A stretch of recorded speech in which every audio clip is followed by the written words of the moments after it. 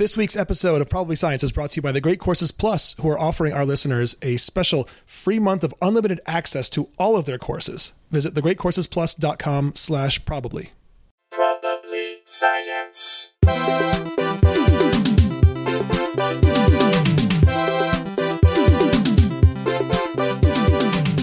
Hey everyone, welcome to Probably Science. I'm Matt Kirshen. I'm Andy Wood. Hey Andy. Hello. We're joined by a rare English person. It's so breath of fresh air. I am drinking a cup of tea. You are, this is true. In your defense, you also asked for coffee, which I didn't have. And That's true. And I'm putting on this accent to impress people, so it's by the by. It works. That is the voice of Rob Yescombe. And I'm going to... So, a little preamble to this, because he hasn't been mentioned on the show before, but his effect on my life has, because you may remember when I was in London and Andy did a couple of episodes without me. One of the year roundup episode, you mentioned VR and went, oh, well, no one's actually doing that or buying that. I didn't mean to cast aspersions. Not at all. I think that's a virtual... reasonable aspersion to cast. And then I came back and immediately in the first episode went, hey, guess what I just bought?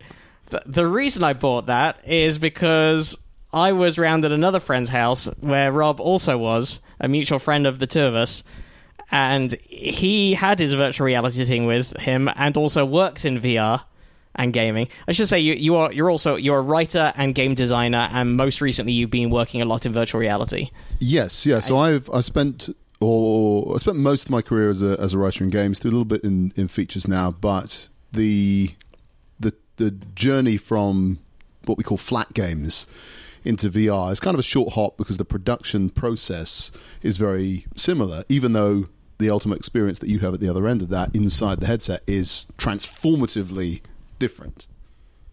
So I think before we get into the stories, I'd love to talk a bit about that, because you're quite the VR evangelist, I mean, so are you now. Don't play it cool now. Everyone is once they it's try really it fun. out. You had to go on my one last week, and it was as cool as you think it is. When you try it, you buy it. It is so amazing. And it was so. I've been working in VR for about 7 or 8 years now. From when it used to be sort of a circuit board on the side of a headset with sensors up in the corners of your room, and you'd have a $2,000 PC, a $2,000 headset, all that. Cables joining the two. Right. Those days are over. The days of motion sickness are over. We're at a point now where you can go on Amazon today and buy something that has no wires, and we're almost at a point now where, maybe I'm jumping ahead too far here, but the headset that Matt bought that I showed him is a thing called the Oculus Quest, which doesn't have an outboard PC, everything's self-contained, inside-out tracking. I'll bore you with what all that means in a minute. But what it means is that it's a headset that you can take anywhere, play anywhere. You can play it outside, inside. It takes 1 second to set up. And as of a couple of months ago, you don't even need, or you're not going to need, controllers. Now, with the inside-out tracking, 3D cameras, we can see your hands. We can put your hands into VR in front of you. It's wild. And all of that, $450. That's pretty amazing. Wait, so the VR thing, I mean, the no controller thing would require your hands to always be... It requires nothing. It just requires your hands. So, but is the field of view of the cameras enough that if your hands are... I guess your hands can't be behind your back, right, but that's true, it's a your wide hands range can't of be behind your back, motion but then... In VR, because you can't feel the object you would be touching, it sort of wouldn't matter if you. Why would you be reaching behind yourself? There's nothing there. Oh, good point. Remember? Yeah.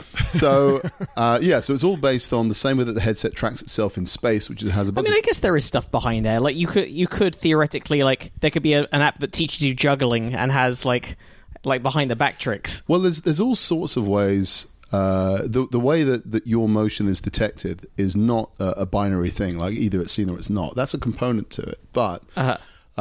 Part of how we might design something would be to say, okay, I think that if your hand goes like this, and no one can see right now, but as if I'm reaching to the small of my back, I'm going to make the assumption that you're trying to put your hand behind your back. So right. I can hear, so from in front of my eyes to my hip, the headset can see you, and then me as a designer, I'm saying, well, that motion, that speed is connected to a mechanic we've designed where we put your hunting knife is you keep it in the small of your back. So I know you're going to go for the hunting knife. So now I got, say, a trigger input from the controller which can talk to the headset. Right. It tells me you've got. Oh, that makes sense. And I guess like if you did that, if I was looking in that direction, I couldn't see where your hand went. I could, as a human, I would make certain assumptions. Like, okay, his hand was moving with that momentum. Exactly. A human arm can go on average this far behind someone's back before they pull their shoulder out. So that's roughly where it's going to. That's interesting because we're skipping way ahead into the deep trenches of this thing, but part of what you're talking about there is what we call an IK system, which is that some VR things that you've tried,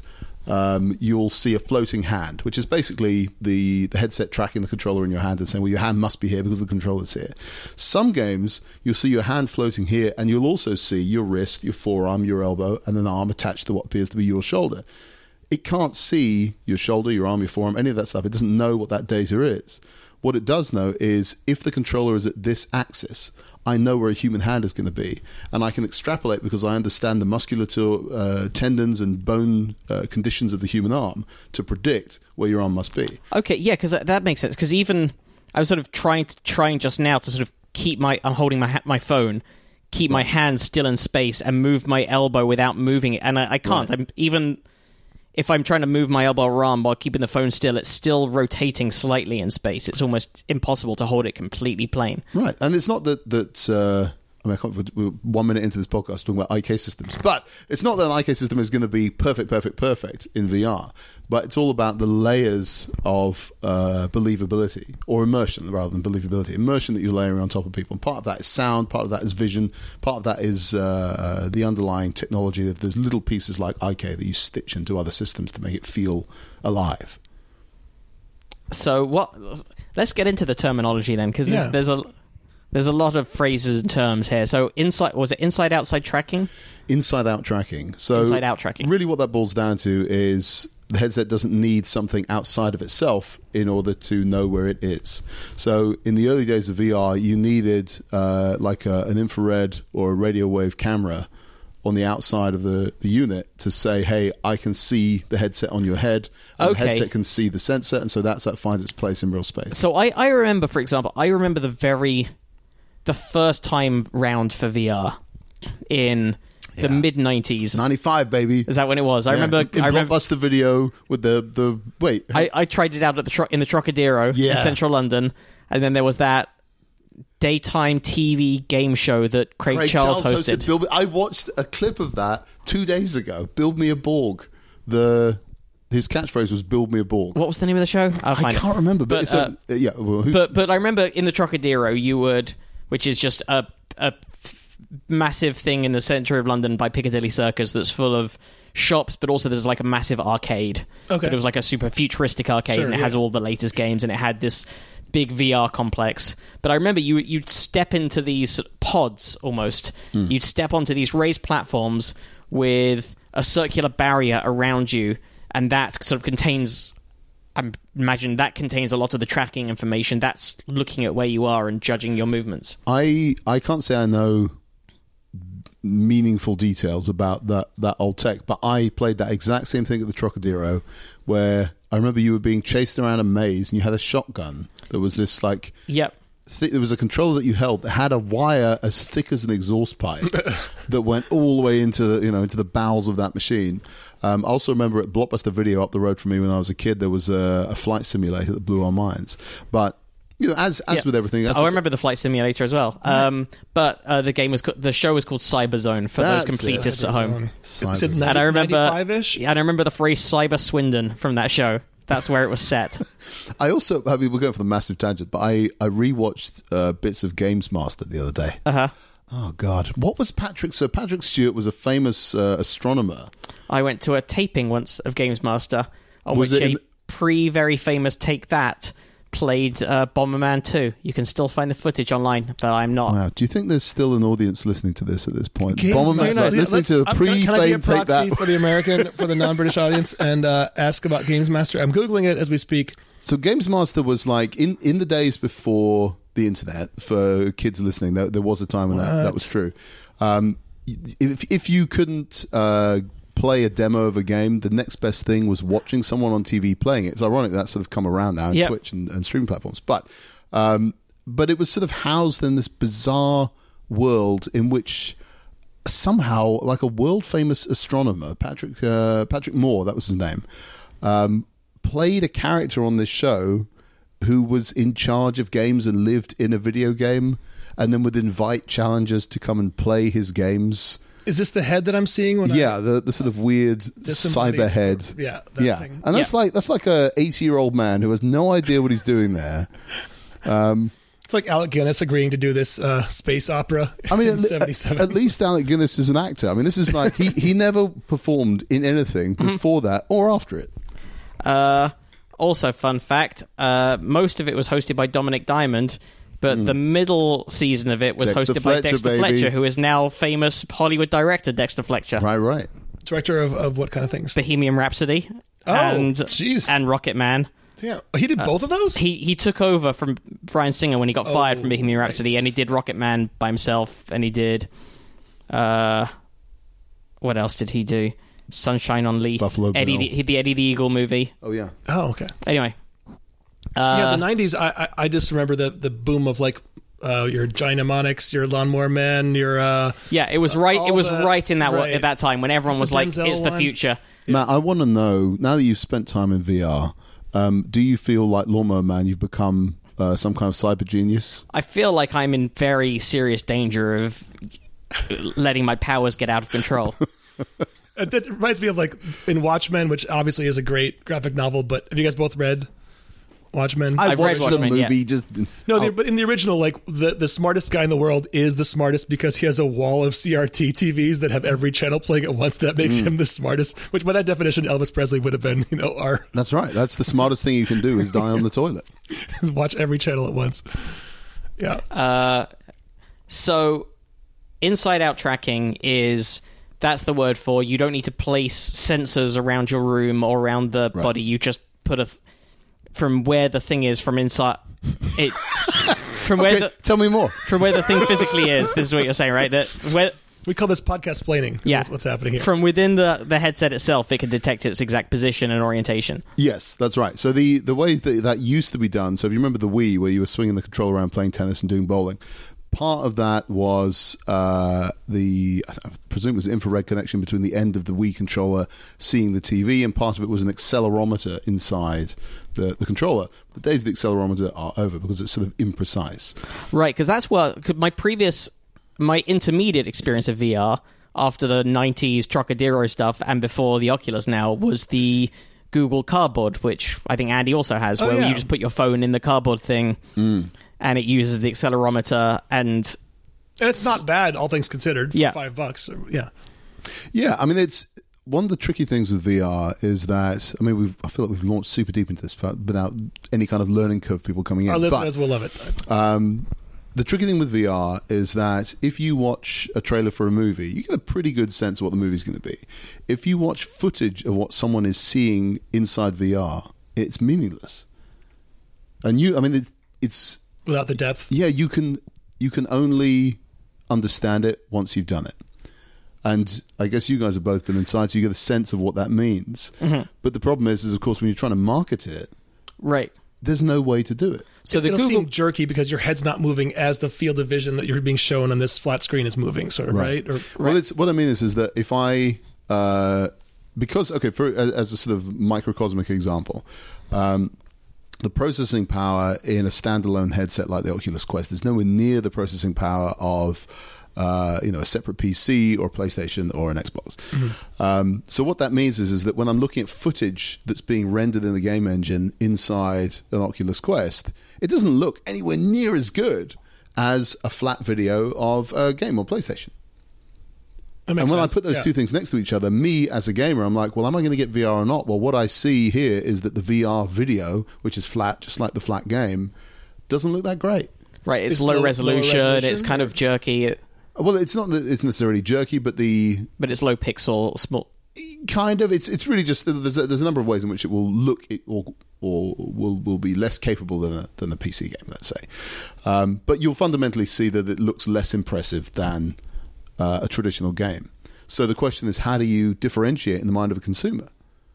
Because their only metric for judgment is what they've known for the last 25 years, which is This that like a games are quantum flat leap and they're on forward in TV. how Yeah, to watch, experience something. Yeah. that to say to someone anecdotally, well, you're in it, rather than being sitting on your couch and watching it on the TV, you're like, oh yeah, I get what that would be like. You don't. It's like if I were to say to you guys, this conversation we're having right now in this room isn't happening. We're not here. None of this is real. That's a huge leap to convince someone of in a marketing campaign. So the only way, and this is why it's such an exciting year for VR, is that for years VR required, there was a big barrier for entry in cost and in space in your house, and all that stuff was a big problem. And also just technical setup. Like if yeah, absolutely. If you're I guess it's also sort of the leap between when dedicated games consoles came out, and rather than having to have a computer that you then load a game into and have to know how to run a DOS command or whatever, you just put a cartridge in a box. I almost forgot about that whole process of playing like King's Quest on whatever 80s PC. Yeah, it was like run on the 5 something inch floppies are. I remember the days of the Amstrad. This is a huge sidebar, but where it would take 40 minutes to load a game off a cassette tape. So you had to be really sure you wanted to play that game. And you had to have something to go and do for 40 minutes. But the reason why it's an exciting year for VR is because up until now, there's been a big barrier for entry in setup, in cost, in space. This is the first year where we've had a relatively affordable, freestanding piece of hardware that you can take to a buddy's house and say, hey, try this, instead of trying to convince them to come over to yours. Right. So this is the first year? Yeah. The Oculus Quest launched Q3 last year, I think. Wait, what was?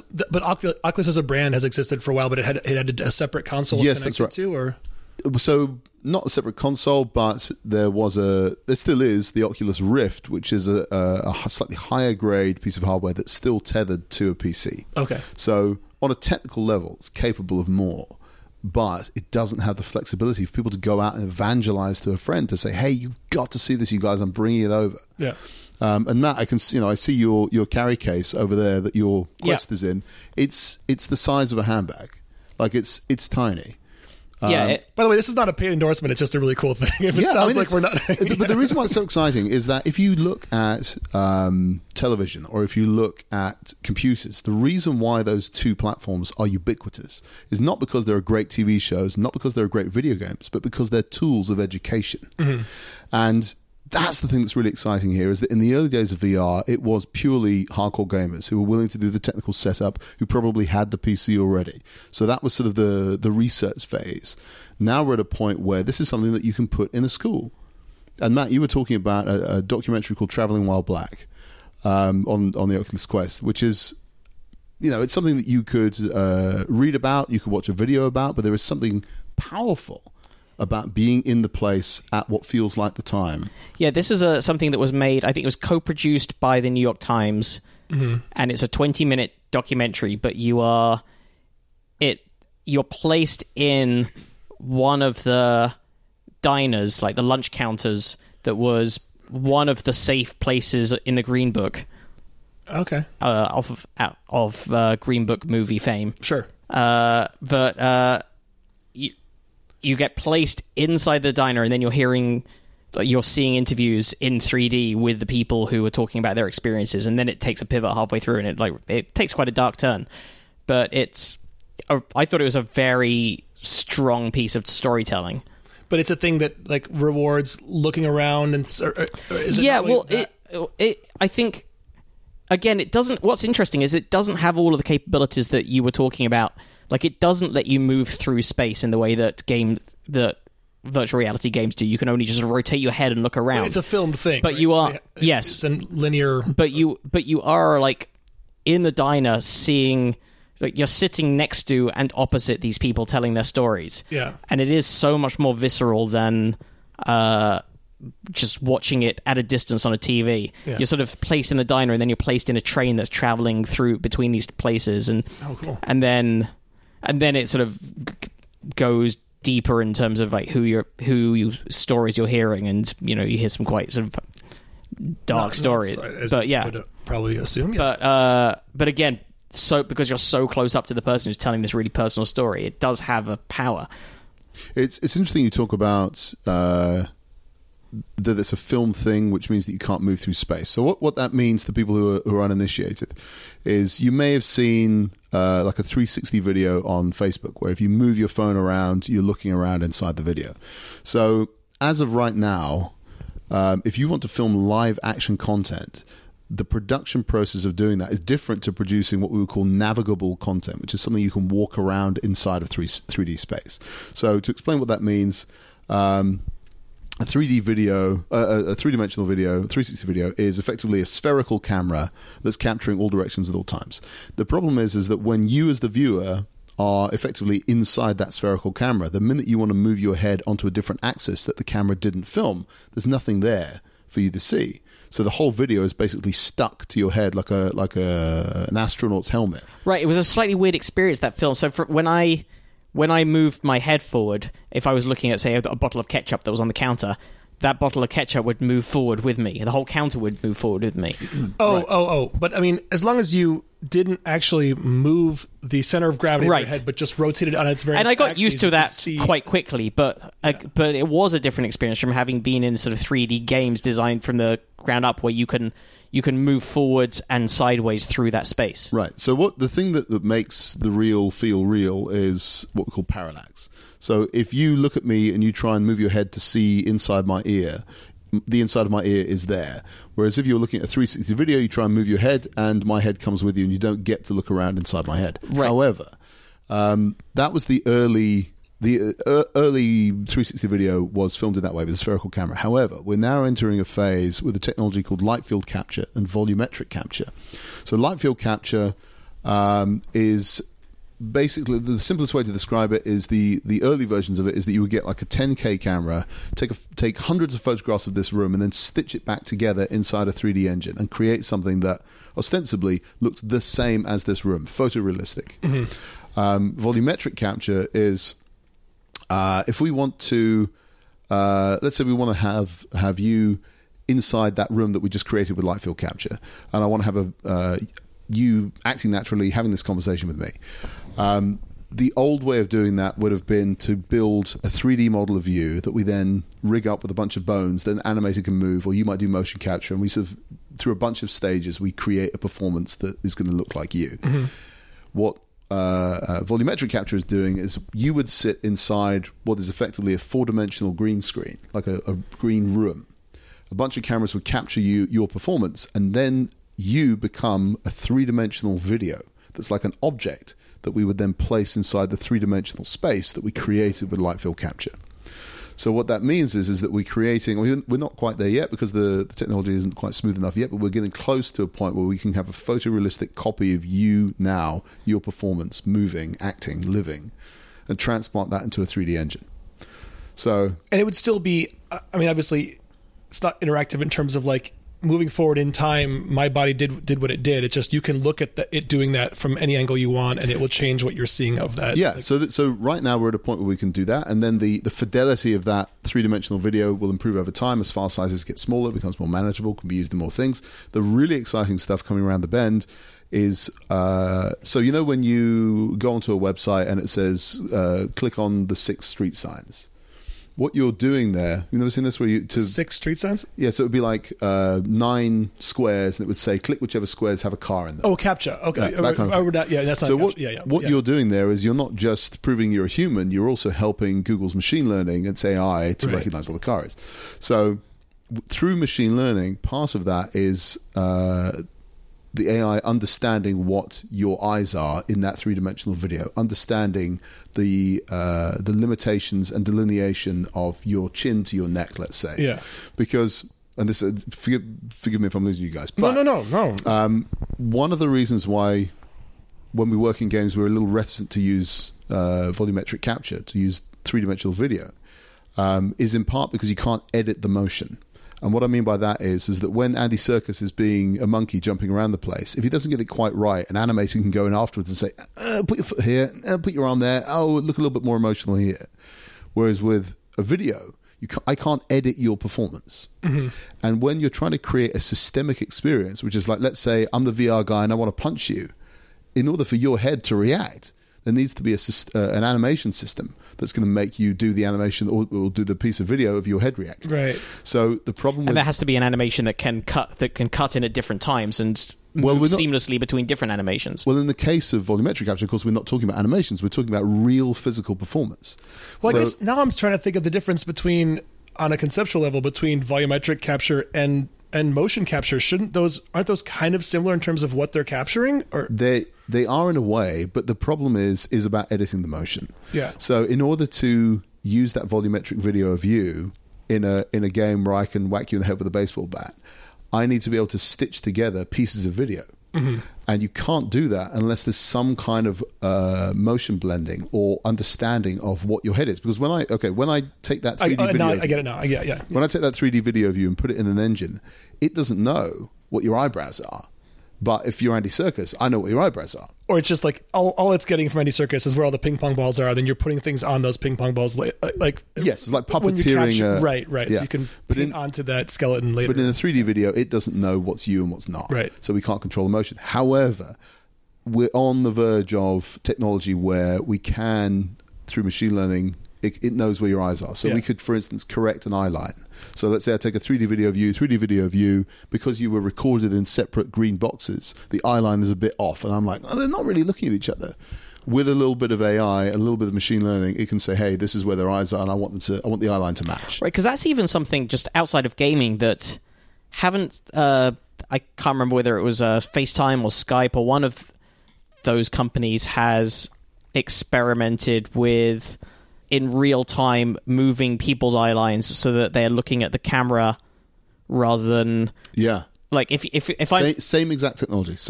Yeah. So currently, like if I'm FaceTiming you, I'm looking at the picture of your face, but the camera is 3 inches above that, and so it corrects it so that you're looking straight at the camera, which means that when I watch your video, you're looking straight at me, rather than looking below me. So what the end game of that is being able to delineate between arms, fingers, feet, the whole thing. So eventually the motion becomes editable, and then the days of motion capture are over. Because you would just have the actor do what they're doing. And cameras everywhere. You would get the Venn diagram. Okay, there's a case to be made. Say, okay, if you're playing a particularly wild CG character, maybe you don't want that. But those technologies, the overlap is eventually going to mean that one will be the other. So I'd heard of light field cameras before because they exist as still cameras, and I remember reading about them a while ago. And if you take a picture with a still picture with a light field camera, it gives you the ability to change where you're focused after the fact.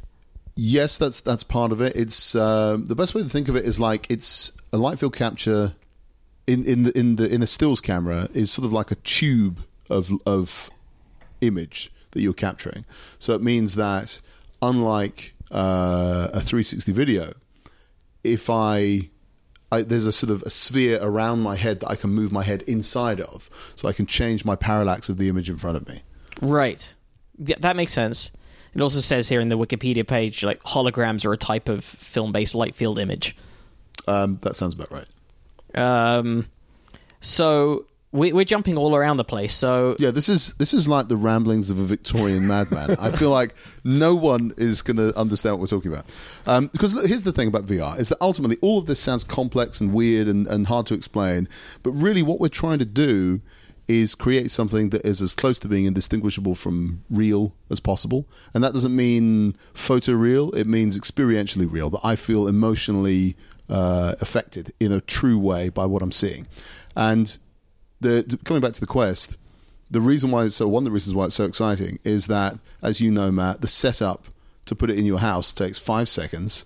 And then once you've set it up, if you can do it in real life, you can do it in VR. And that's the beauty of it, is for people who don't play games, if someone hands you an Xbox controller, you're like, oh my god, there's like 16 buttons, I don't know what any of these things do. There's a barrier for entry before you get to the fun. I'm not a gamer, and I remember basically tagging out about 20 years ago when they added the joystick to the joypad. Like that was when I crapped out. Like around the time that it went from like the Sega Genesis / Mega Drive. Sure, yeah. To the Xbox 3, like also when both thumbs have things they can be doing. Calling it a joypad is a very Games Master. Yeah. But like once you've got like the controller with the buttons and then it has a little joystick on it as well, I'm like, there's too many things. Why are you attaching one type of controller to another type of controller? That N64 was probably when you tapped out, right? Holy right over there. moly! There's an N64 right there, and I didn't even notice. I've just got it from Mario Kart and GoldenEye. I was very lucky because when I started my career in games, this is like a let's go into the backstory. To the backstory. So I did a fine art degree And while I was in the middle of doing that degree, I was looking around at the employability status of the other people in the degree and realized, it's like 3%. So I need to figure out something else to do. So I happened to, this is a very roundabout way, I happened to have a little art studio opposite an Indian Asian production company. And I ended up moonlighting, writing shows for Indian cable TV. Strange story. And are there any, because I think we've got a few Indian listeners, are there any shows that they might remember? Yeah, I used to write for Z Music and ZTV. I was one of the team who worked on Desi Pulse, Mellow Madness, Photo Fit, and then no one's going to remember Photo Fit.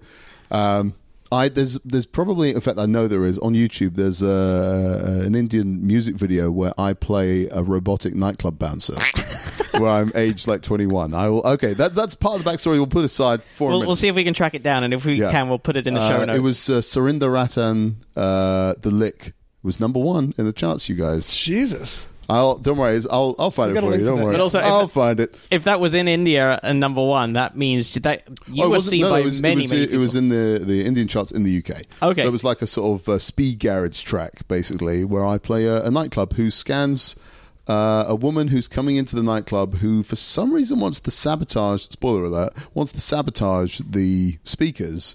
I scan her. She has a screwdriver in her bag, but I let her in. Right? I don't know why I did it. What positive thing could a person do? Well, because you were a robot nightclub bouncer and you hadn't been programmed to stop a screwdriver from... Oh my God, you're right. Oh my! See, that's why we need machine learning, you guys, because human programming is not enough. Right. So anyway, I'm working this in the Indian cable TV, and the director of Desi Pulse got a development deal with the UK Film Council. I helped a little bit in developing that script, a tiny bit, and that sort of got me into script consultancy, and then eventually I wrote a sitcom that never got produced, but it got shortlisted for this very obscure writing award in the UK called TAPS. I don't know if anybody remembers that. And so, by coincidence, the guys who made GoldenEye had splintered off and made their own company, Free Radical Design, and made a game called Time Splitters. And they happened to be looking for a writer. They happened to get in touch with this super obscure awards body. I went overnight from a £250 budget for a show per week to a $30 million game. I had no idea what I was doing at all. It was a catastrophic disaster that nuked my career for 10 years. So I clawed my way out from under the wreckage of this game and sort of eventually built myself back to a... Sorry, that game was called Time Splitter? No. Time Splitters was a good game. I don't know that game. Okay. No. This is a terrible game. I won't even speak its name. It's an awful memory. But, there's no better way to learn how not to fuck up a game than to fuck up a game. Were you already a gamer just in your free time? Yeah. I was, I've been a gamer my whole life. Yeah. But in those days, it was the Wild West. So what year is this about? This would be 2005, I think, so thereabouts. Oh. So we were at a point where budgets were getting huge, but the barrier for entry was still low, which is I owe my entire career to. So I was, I was working with those guys, and like a designer who I'd be sitting next to would be working on this $30 million game. Like the job he had before that was of a fishmonger, and another guy was worked the bakery at Sainsbury's. So it was mayhem, and everybody in the company, because they expanded very quickly because they got a bunch of money and the company grew very quickly, and we like the average age of employees would be like 23. Right. In charge of this huge juggernaut. So, it was agonizing at the time when it went wrong, but that was how I started my career, with this nuclear disaster. Just spending 2 decades after that going like, well, just do the opposite of that. Yeah, pretty much. I mean, it was awful because it cost people money, and it cost people time, cost people effort and heart, but ultimately, fantastic lesson in how not to mess up a game is to mess up a game really, really badly. But do you feel like you bore responsibility on the story end for the game not being good? Or yeah. Oh, yeah. Okay. No, I was other reasons. There's a lot of reasons it could fail. No, I was green as grass and had no idea what I was doing. There were other problems in what we were building and how we were building it, but certainly the parts that I was responsible for were not good. Yeah. So, I can't really duck. I can't doubt that one. Yeah, I'm a pretty casual gamer, but when I get into something, I get really into it, and I appreciate when a game is built with great story. And I feel like, I don't know what our percentage of our listeners are, like hardcore gamers or more passive like I am, but like what are some examples of great story work in games in your opinion? Do you know, it's an interesting question, because I've been working in games for 16 years, thereabouts. I have no idea what the game is because it's such an amorphous medium. So, I can say with some confidence, for the last 120 years, a movie has been 2 hours and somebody learns something about themselves at the end. With a game, Angry Birds is a game, and so is Grand Theft Auto, right. And so is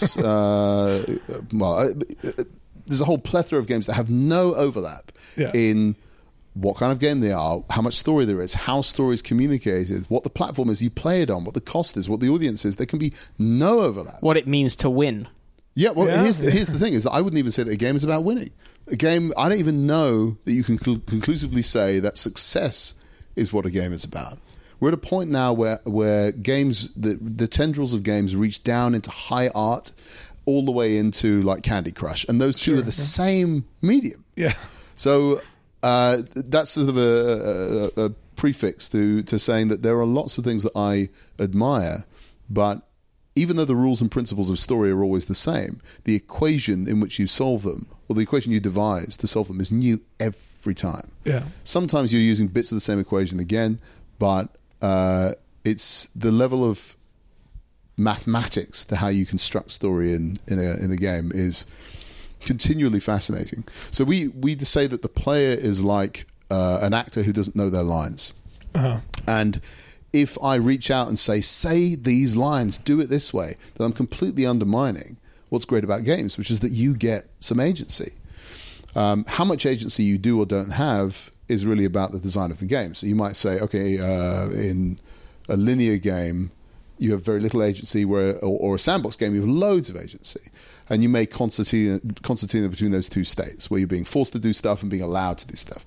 But that's the sort of fluid relationship between designer and player, is how much do you get to do and how much do I get to do, and how do we collaborate in the middle? How do I encourage you to have an experience that's going to be good, but I can't force you to have one that's good, because then that's not fun. Right.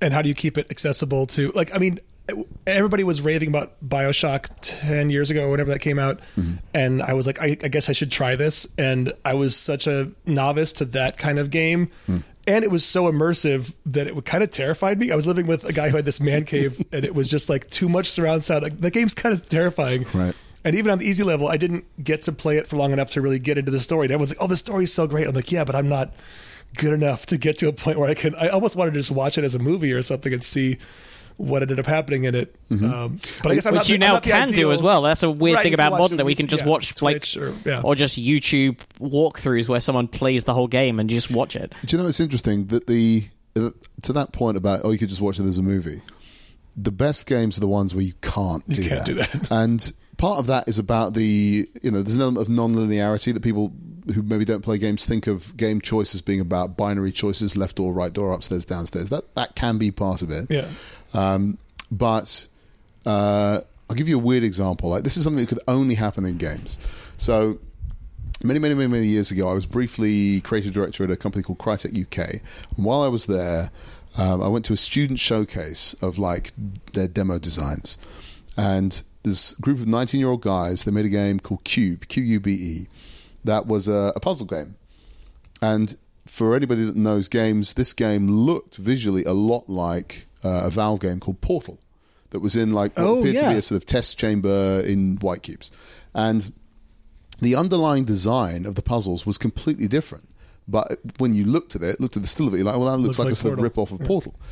So when I saw the showcase, I was blown away by the puzzle design. I was like, oh my God, this is so amazing. And they said at the time, we want this to be our resume to get jobs. I said, no, sell this game.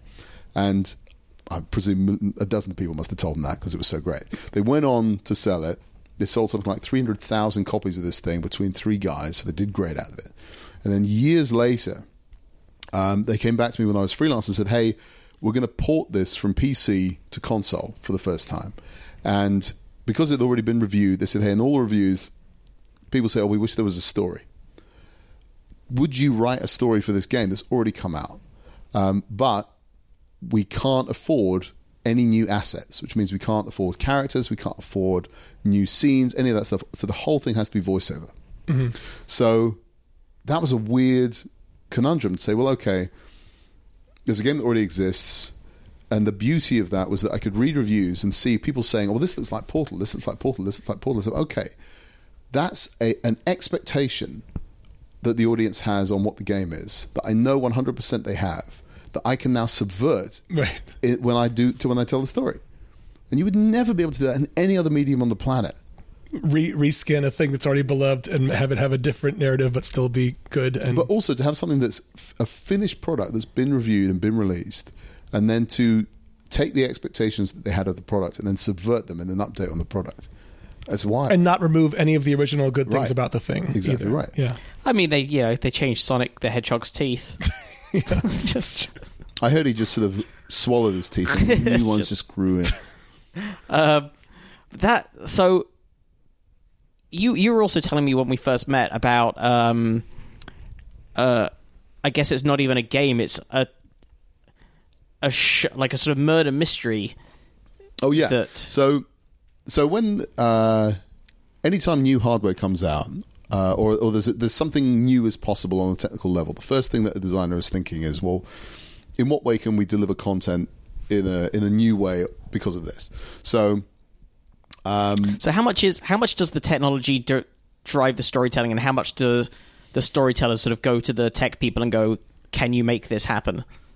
it's as amorphous as anything. So, for example, if you're writing or if you're making a show or making a movie, fingers crossed, the bedrock of that production is the script. In games, that's not necessarily the case. In fact, it's very, very, very rare that the story is the bedrock that the product is built on.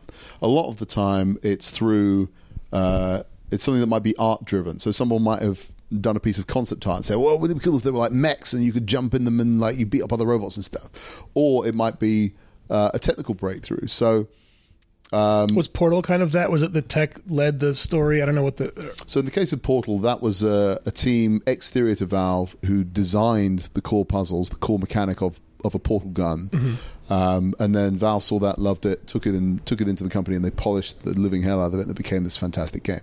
So the story is on top of design in that instance. But what the hell was I talking about?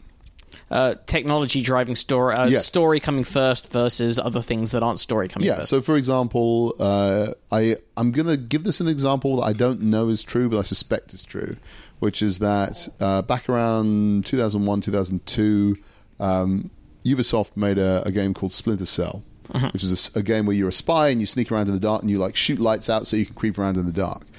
I strongly suspect that Ubisoft were not saying, hey, let's make a game where you're a spy. I think some clever engineer made what we call a dynamic light, which means that when I shoot the light goes out. And then you say, well, okay, what do I do with that? Wouldn't it be cool if I'm sneaking around, shooting lights out so I can creep into the dark? And I suspect that's probably where that game grew from. But in the case that you're talking about, so to preface this, anytime, all three of us, anybody listening, anytime we've ever consumed a story in our entire lives, it's only ever been one of two forms. Either it's a straight line like a movie, or it's some kind of branching system like a game. And well, like a choose your own adventure story. Yeah, as a bedrock for how stories are told, it's only ever one of those two things. But the way that we experience our lives doesn't subscribe to either of those models. The way that we experience life is that as we sit here in this unit of time, you, Andy, you're the protagonist, and me and Matt, we're just humble supporting characters. That's what I would say this whole time. But in the exact same unit of time, well, I'm the protagonist. No. You guys are just supporting characters. And the people walking past the window over there are background to us, but we're background to them. And in order for reality to be the way it is right now in this moment, all of our lives had to be perfectly synchronized in order to be here now. So wouldn't it be cool if we could take that structure, the structure of real life, transplant it into VR? So what we made is a murder mystery called The Invisible Hours. And it's a sort of Agatha Christie-style murder mystery in VR. And it's in a mansion in a storm on an island. And it takes 1 hour to go through. But because there are 7 suspects in this story, there's actually 7 hours of narrative occurring within the single hour. So you see this kind of thing in immersive theatre, like Punch Drunk kind of stuff. So what that means is that in VR, you can go anywhere at any time, total freedom. But let's say you wander into this mansion and you see, well, here's a detective standing over a dead body. I must be in a detective story, so I'm going to follow this detective up to the attic and see where he goes. Well, however long you may or may not spend up in the attic with that detective, you're missing what's happening in the drawing room, the dining room, the bedroom, the basement. So what that means is that even though the story is always the same, all three of us could have completely different perspectives on who the killer is, even what genre of story we're in, just on the basis of how we behave inside that unit of time. Which sounds weird, sounds complicated, but really what it's trying to do is replicate the experience of real life. If you get up right now and storm out and go to KFC, me and Matt are still going to be continuing our story here, and you're continuing your story there. And our perspective on who you are as a guy, if you storm out, we're like, oh, I hope we didn't upset him. But then if in your narrative you go around the corner and you beat a homeless guy to death with a hammer just to feel alive, whoever sees you do that is going to have a different perspective, right? Even though the story was always the same. So in that story, do you only get one shot at the out? How does it work as far as when the hour ends? You go back and like, well, I missed some things. I want to follow a different person and do it again, or what? You can. So think of it as like being inside a movie that you can pause and rewind. So let's say you, in that example of the detective over the dead body, let's say he finds a clue, he rushes upstairs to the attic. I'm like, oh, I missed him. I'm going to rewind like a movie, and then I'm with him. Oh, I'm going to follow him upstairs. So what we didn't want to do was to create challenge. So it's not a game in the sense of challenge. It's more like your curiosity is the only thing that's going to really hook you in anything. Yeah. So the thing that's really wild about it is that when you've got 7 hours of story all intersecting, they're all interdependent on each other. Let's say we're all characters in the scene right now in the drawing room on the ground floor. And in 19 seconds, you, Andy, you're going to get up and you have to arrive into a scene that's already in progress in another room, and you have to enter that scene at 3 minutes and 2 seconds into that scene. Not only do I have to get you out of this scene on time and get you into that scene on time, I also have to consider, well, that scene you're entering is 3 stories up. So now you've got to traverse stairs and corridors, and I've got to factor in how fast are you walking? Are you happy? Are you sad? What's your performance like? And how does that affect the time and distance? And then you're doing that across 7 characters across 7 hours, every scene intersecting with the other. So this was an unbelievably complex mathematical puzzle. And the thing that makes it super duper duper wild is that if you were doing that in live theatre, let's say a big complex interactive theatre production. Right, which like the sort of Sleep No More and things like that. Right. When you're doing Sleep No More, if you're an actor going into another scene and you're 10 seconds late, they can fill. But in the case of this, because it's all pre-baked animation, if we capture that on the motion capture stage 5 seconds out, 7 hours is broken because it doesn't intersect anymore.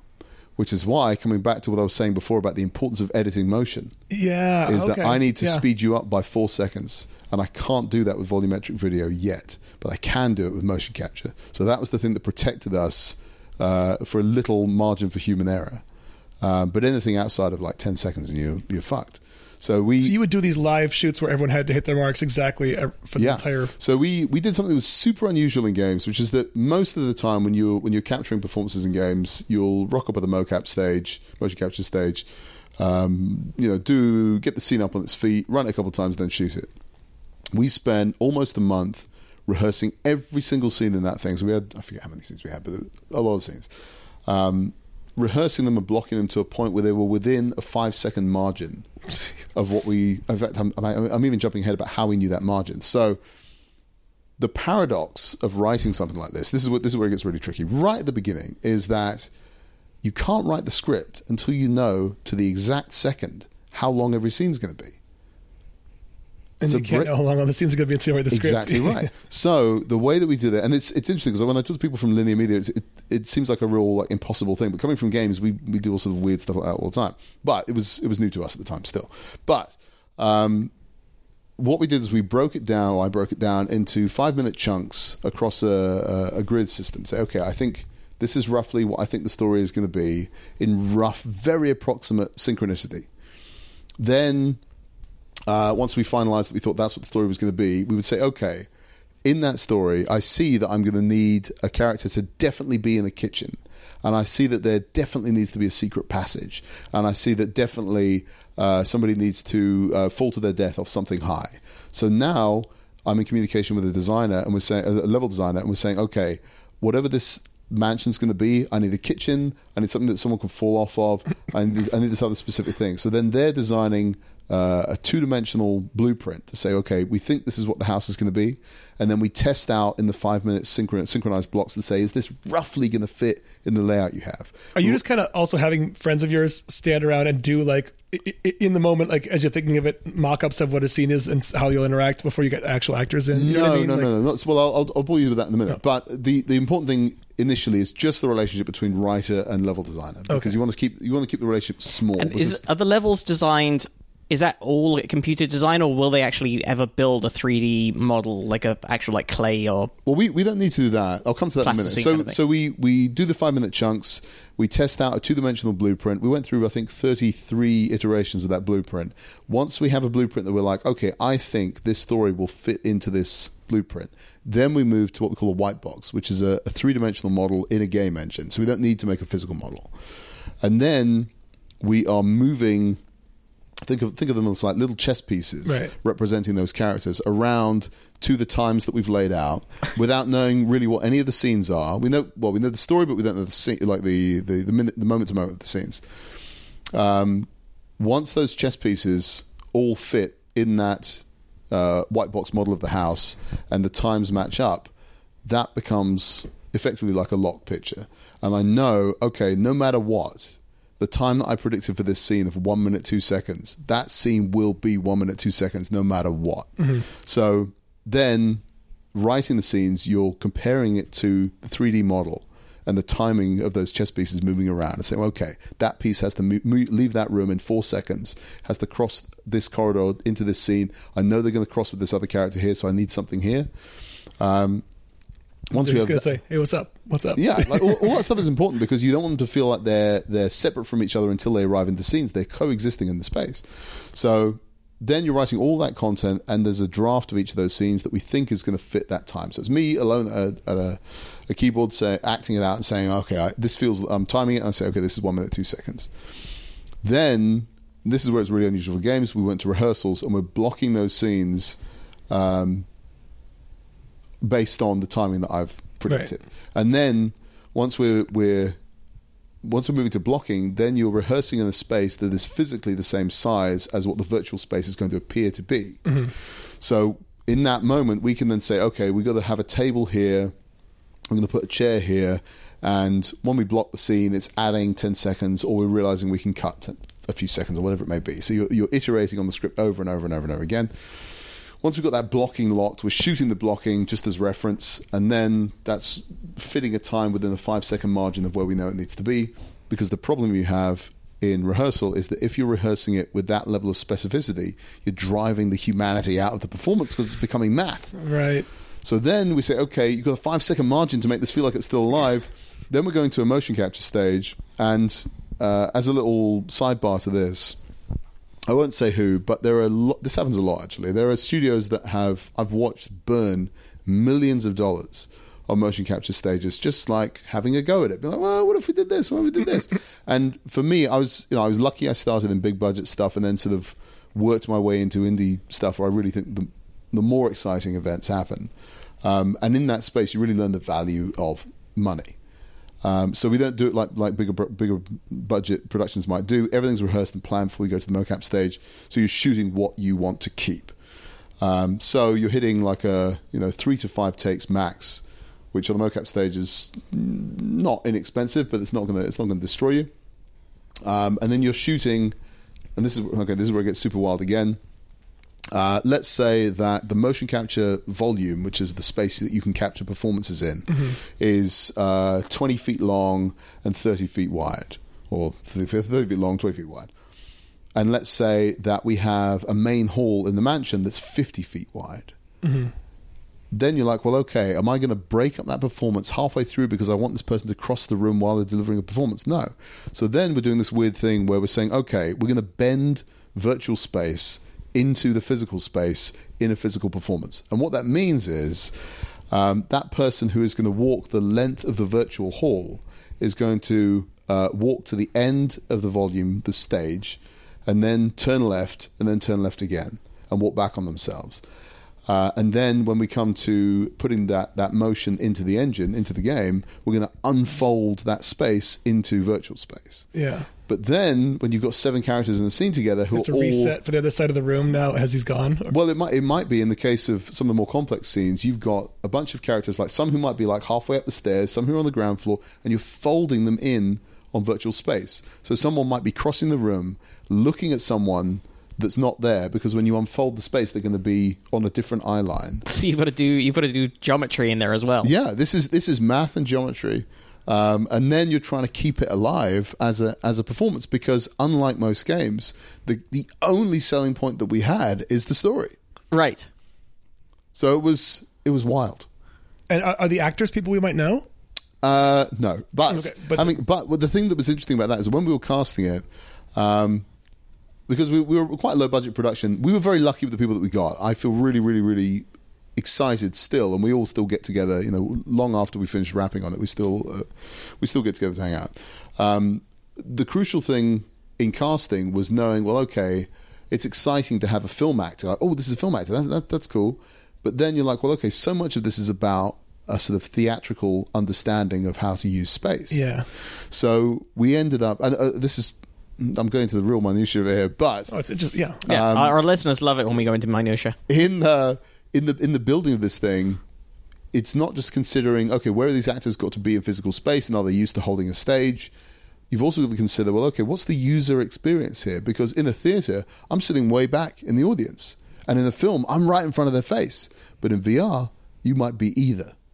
So how do you How create... big of a performance do you give? Exactly. How big is the performance? So we brought together film actors and stage actors together to try and create something that would be like, okay, there's a chance that someone might be right at the end of your nose, or they might be 50 feet away. And something about your performance has to be big enough to get me and small enough to get him. So it seems impossible. Yeah. It was, do you know what? Looking back on it, it sounds like it is impossible. But somehow, because you're really just trying to recreate something that feels like life. Right. When you're doing it, it feels natural. But explaining it sounds insane. But you wouldn't expect if someone's turned away from you and 20 feet away that you would hear what they're saying. So it's not unreasonable. The person who's not next to them wouldn't hear their words. That speaks to the writing, of course, because there's an old adage that if you're writing for certain channels, certain networks, you're writing sort of half in a radio play style, because you know someone's going to be doing the ironing or looking at their phone. You want them to hear the story in dialogue as well as sit on the screen. Right. So we're doing a sort of version like that to say, well, okay, if someone is looking in... I don't think of any direction as being the wrong direction. But if they're looking in the direction where they're not going to catch that beat, what can we do to help them catch that beat? And part of that might be a music cue. Part of that might be you hear voices through a wall. You're like, oh, I wonder what's happening in that room. So that might tempt you in. Or it's simply in the phrasing of the dialogue to make sure that key clue is going to land in your mind one way or the other. Mm-hmm.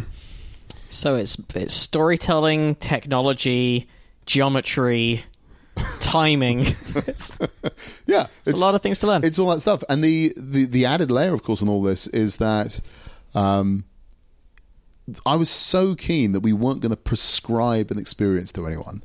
I've watched people play it online on Twitch and streaming platforms, and some people play it backwards, forwards, out of sync. They might follow one character all the way through. They might follow one character for 10 minutes, then jump to another and rewind, and then watch the same 10 minutes.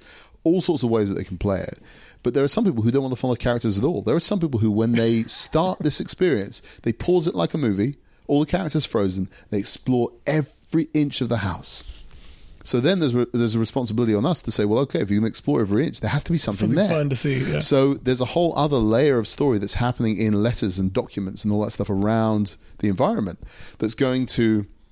And this is really what the whole experience is about, is that any information you learn is either setting something up or paying something off. Every single scene in The Invisible Hours, every scene is setting up a question or paying off something that you may have already heard about. But again, there's not one right answer you're trying to get people to. You're trying to give them all exactly a good experience. So, but the importance of that is that because the only real quote unquote mechanic in the game is getting people's curiosity piqued, we have to make sure that the mathematical probability of your curiosity being piqued is super high.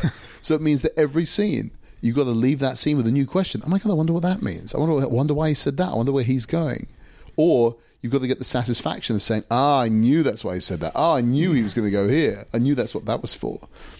Hey, you know how you could find out about any of these many disciplines? How is that, Matt?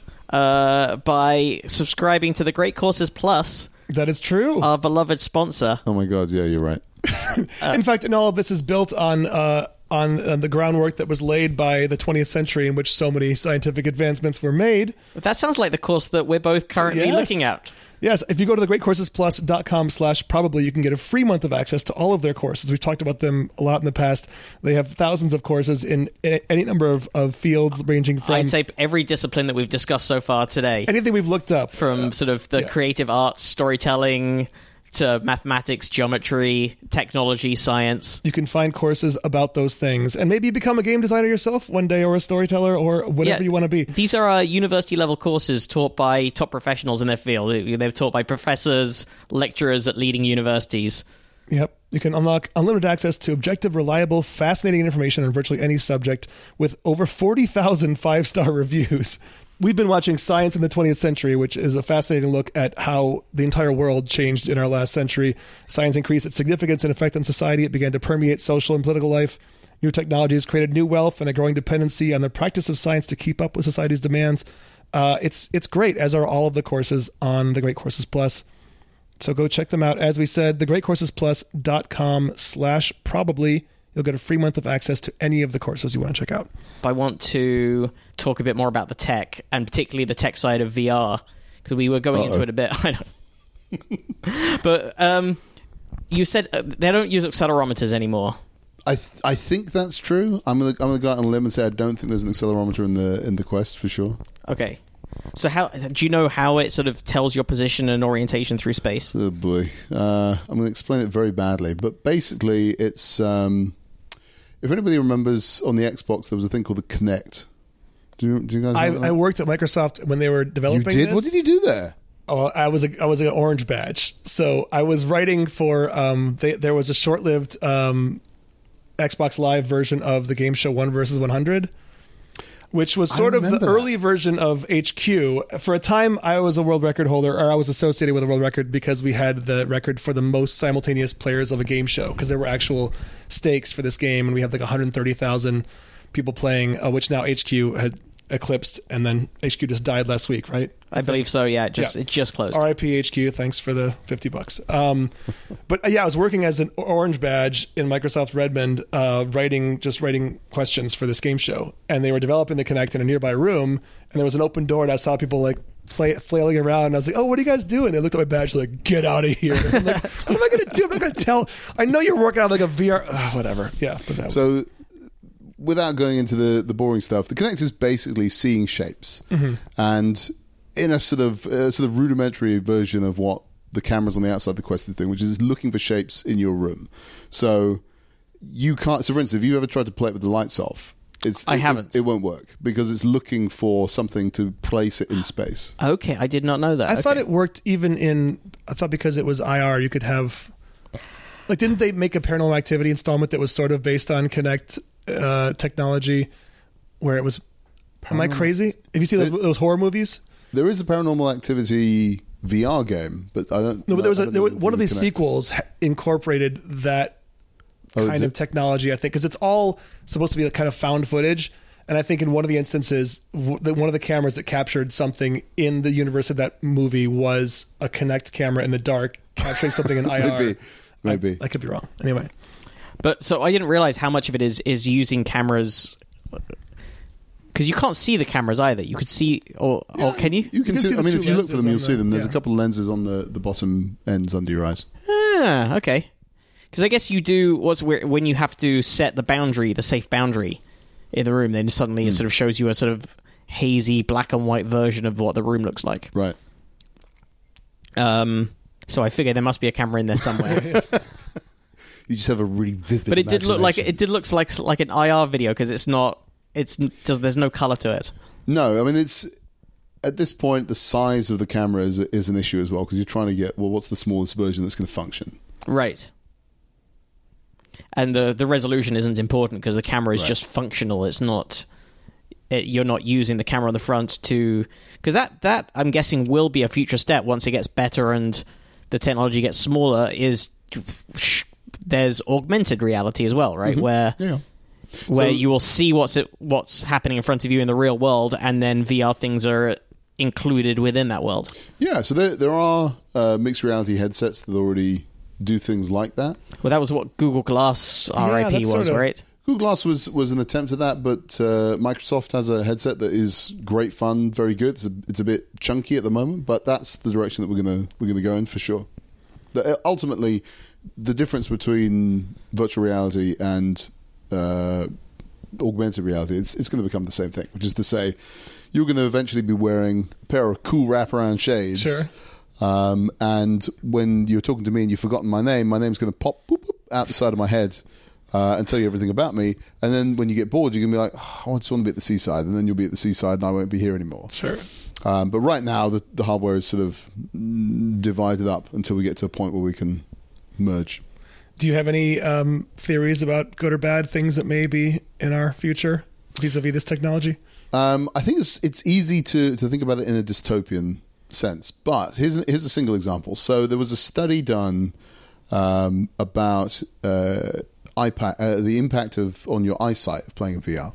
So when you're playing a flat game, if you're playing Assassin's Creed, God love it, if you, let's say you aim a bow or you aim your gun in Call of Duty and the depth of field changes to show you the focus of what you're aiming at. Yeah. That's artificial. It's an artificial depth of field. When you do that in VR, it's real because your eye is changing the sense of depth. When you look down the barrel of a gun and your focus changes to what you're aiming at, your eye is doing the work. So is it actually tracking your eye movement as well? No, it doesn't need to. I mean, we will eventually. I'll bore you with why we'll do that in a minute. But in terms of changing focal length, you don't want to do that artificially because your eye perceives it as real depth. So they found that people's eyesight improved using VR. But there's two different things that happen with your eyes when it comes to like when something is farther away. There's the eyes. There's parallax and there's also the focus. And there's also Right. the focus of the lens. It's the muscles changing the shape of the eye. Right. But It's your exactly eye doesn't the same do. in VR as it is. But in real how life. could it know that your eye? How could it know to give you a different? It doesn't know. You know.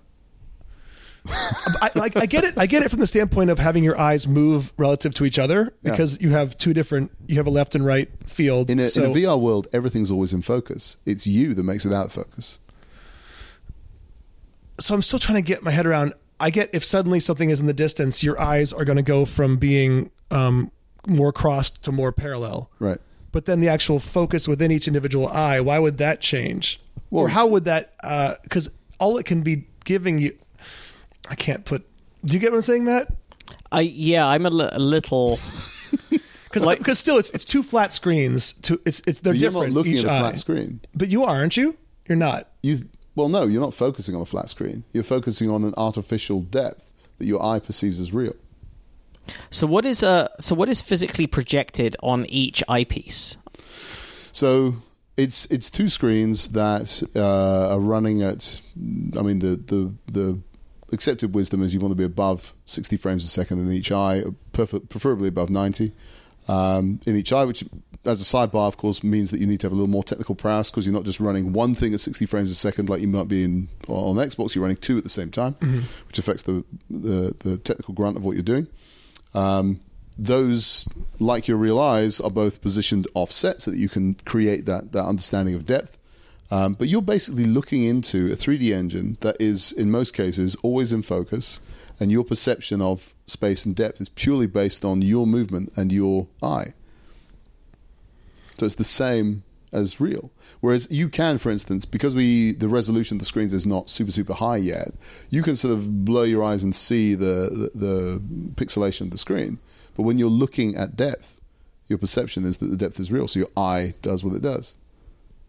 I think I get, but you couldn't just by force of will, you couldn't cover one eye and change focus with the other eye and have something. Yes, you could. And experience something different on that screen. Yes, you could. But it can't react to whether you're focusing your eye or It not. doesn't need to. You're reacting to it. Imagine the world, like the world around us right now is always in focus, just like in a 3D engine, always in focus.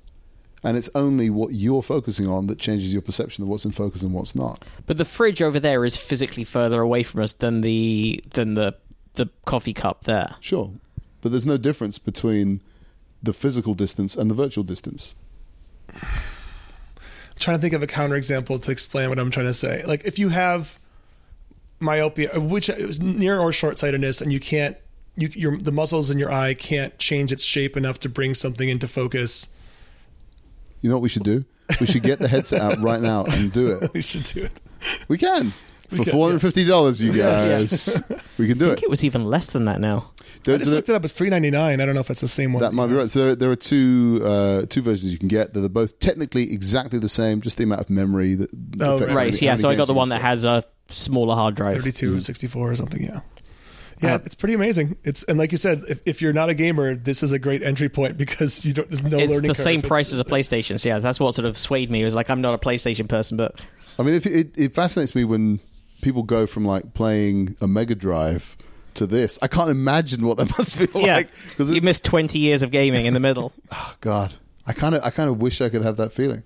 And it's interesting because the first time I tried VR completely blew me away. And now it's sort of harder and harder to make me have that same feeling of like, oh my God, this is amazing. But then just now, I think I was talking to you about this earlier today, there's a sort of beta prototyping thing you can opt into on the Quest that has hand tracking. So now you don't even need to hold the controllers anymore. It's mapping your real hands with the depth camera into VR in front of your face. And it's pretty accurate so far? Check it out. It's wild. Okay, It is wild. I want to do it. Yeah, Matt brought this over a couple weeks ago, and I was pretty blown away. Yeah. I forgot which games we were playing, but all of them. Yeah, I think it's just... I got the full rundown from Rob, who is as fine a guide to VR as you could have. Too kind. And again, like even going down to things like when we were in... blowing fans on me and stuff from the outside. Oh yeah, do you know what? I know we've got to wrap up. I just feel if people are going to get into VR, let's talk a little bit about VR etiquette. Number one, don't touch somebody that's in VR. It's funny to you, it's not funny to them. It's cruel. Don't do it. But what you should be doing is trying to improve their experience, and that might mean, for instance, in the case of Matt, when he was walking the plank 60 stories up, looking down at the sidewalk, getting a fan and making him feel like he's really going to fall to his death. Yeah, you're sort of fanning me with a book by the side. Yeah, you've got to make people terrified, but don't touch them. Leave them in peace. Don't touch them. Scare them, though. Other rules? Other... That's the big one. Oh, Jesus Christ. If you are a person who smells, wash the headset. Don't smell in the headset. And don't leave a bunch of like skin flakes on the sponge. Just be a good human. You've got to treat it like underwear. I wouldn't give you underwear that was dirty. I would clean it for you. And you put it on them and then fan them from the outside. That's right, yeah. Don't touch them when they're wearing your underwear. Yeah. I go like, is this not like an underwear experience you've never had before? This is the future of underwear. That's right, future of underwear. Do you know what? This is an interesting topic. There's so much stuff we can talk about. Future of underwear. We can go a little bit over there. As everybody knows, like all new entertainment technology is spearheaded by the porn industry. But then hasn't that been disproven recently? Like, wasn't that not the reason that Blu-ray beat HD DVD for the first time? Like, it wasn't. Oh, there might be something different with that. But like VHS, like that was all that porn. And same with with streaming entertainment. That really came from people saying, "Well, what's another way that I can watch adult movies?" So for me, it's fascinating to watch how people are exploring. How do you try and create something that feels real? Because going way back to what we were talking about at the beginning of this conversation about 360 video, when people film an adult movie in 360, it's maybe more immersive, but you don't have parallax. You can't look around the side and see the side of somebody's head. It doesn't feel real. It just kind of feels like you're watching a video in a weird way. If I can't see the side of their head, what are we even doing here? Yeah. Right. So in order to create that, then you need to start capturing performances with photogrammetry and live field capture and volumetric capture.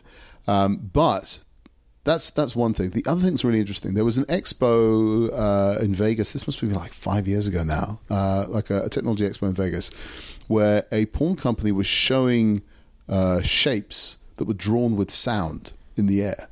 So I have no idea how it's done, but you could feel a cube in the air. You could pass your hand through it because it's made of sound. You could feel the edges of an object made of sound. Wait, say that again? I don't even understand it either, but it's something to do with sound waves. I have no idea how it's done, but you couldn't see the object, but you could feel that there was a shape in the air that you could pass your hand through, but you could feel there were edges to this object made of sound. Because of the audio feedback you're getting when you enter those parts of the No, it would be 3D like space. if you're in front of a speaker at a club and you could feel the bass. There was something in the precision of the sound wave. You could feel the shape of an object. Very, very, very, very, very basic, but I'll be fascinated to see where that is at now. I don't get it, and I'm fascinated. Yeah, that's amazing. All this stuff is. And by the way, if we didn't already, you said the name of The Invisible Hours is the game, That's right. and I'm looking it up right now. And over 9 out of 10 on Steam. Thanks, you guys. 95% on Steam, no less. Yes. What other games have you worked on that people should check Games out? I would send- if people have PlayStation VR, I'm really proud of what we did on Farpoint, which was the first game to use the PlayStation aim controller, which is like a little kind of gun thing that you can hold. Feels really cool. In terms of flat games, I'm still really proud of a game called Rime, which couldn't be more different to The Invisible Hours. It was a game that I made with the same company, Tequila Works in Madrid, which was, we were trying to tell a story that was as rich and allegorical as something like Life of Pi. 10 hours long, there's not a word of dialogue in the whole thing. And Rhyme spelled R-H-Y-M-E? Or Spelled R-I-M-E. R-I-M-E. Sailors, or what is it? Right, Rime of the Ancient Mariner. Sure, yeah. So yeah, if people want to spend their precious hours of life on something that I did, I'm excited to check out the Cube. I didn't know about Cube, but that looks like right up my alley as far as puzzle-based games, and then watch the version or play the version that you wrote the story for is what I should do, or not? Yeah, why not? Can I get that on Steam? Because I don't have a console. Yes, yeah, yeah. I'll do that. But yeah, I'd recommend if you can play the Invisible Hours flat. It's way better in VR, but you can still play it on as a traditional. You can play it on Matt's Oculus. Not yet. I can't say whether you can or you won't be able to yet. But Possibly. there's conversations about trying to port it over. Maybe. But the ideal platform for Invisible Hours is what? VR, one way or another, is the perfect version. And which ones can you get it on right now? Like PlayStation VR or? PlayStation VR, Oculus Rift, and HTC Vive, Valve Index, all the sort of PC cabled platforms. Okay. Awesome. Check those out, everybody. So do that. Anywhere else that you're on Twitter and the... I'm at Rob Yescom, YESCOM for mother, B for Bravo, E for Echo. And I've only just joined Instagram. I'm 41 years old. I've only just joined Instagram, you guys. You don't need to be on it. I don't understand it, and I know that I should, but I don't understand it. Oh, that's you also... need to be on TikTok is what you have to be. Yeah, we're 5 big behind. TikTokers. I got to tell you, the way... So, me and my wife are constantly talking about this, how we feel like we're just, at this age, when you hit your 40th birthday, you just sort of feel yourself drifting away from the pop culture shore. Even though I'm not on TikTok, I did watch TikTok compilations on YouTube because I was like, I got to stay up with this, you guys. No, you don't. So I'm up on all the memes. You know, I know what the furry versus gamers thing is, right? I'm on top of all that. Don't worry. But no, I'm still learning Instagram. Well, you can find us. We don't even have an Instagram. Did we? Have we really should. That's the one thing. But for this podcast, we should. It would probably be the most useful social media to be on right now. We do have Facebook and Twitter, both Probably Science as the handle. Mm-hmm. You can find us individually on Twitter at Andy T. Wood and at Matt Kirshen. Mm-hmm. ProbablyScience@gmail.com is the email address for any questions, comments, clarifications, stories you'd like us to cover. And probablyscience.com is the website. That's where you can also find our donation buttons and our links to all of the show notes, the things we talk about, stories we cover, we link to from there.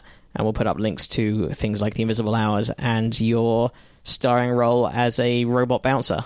Oh yeah, I can find that video. It is good. Rob, thank you so much for joining us. What a pleasure, you guys. Thank you both. All right, listeners, thanks a lot. See you next week. Bye-bye.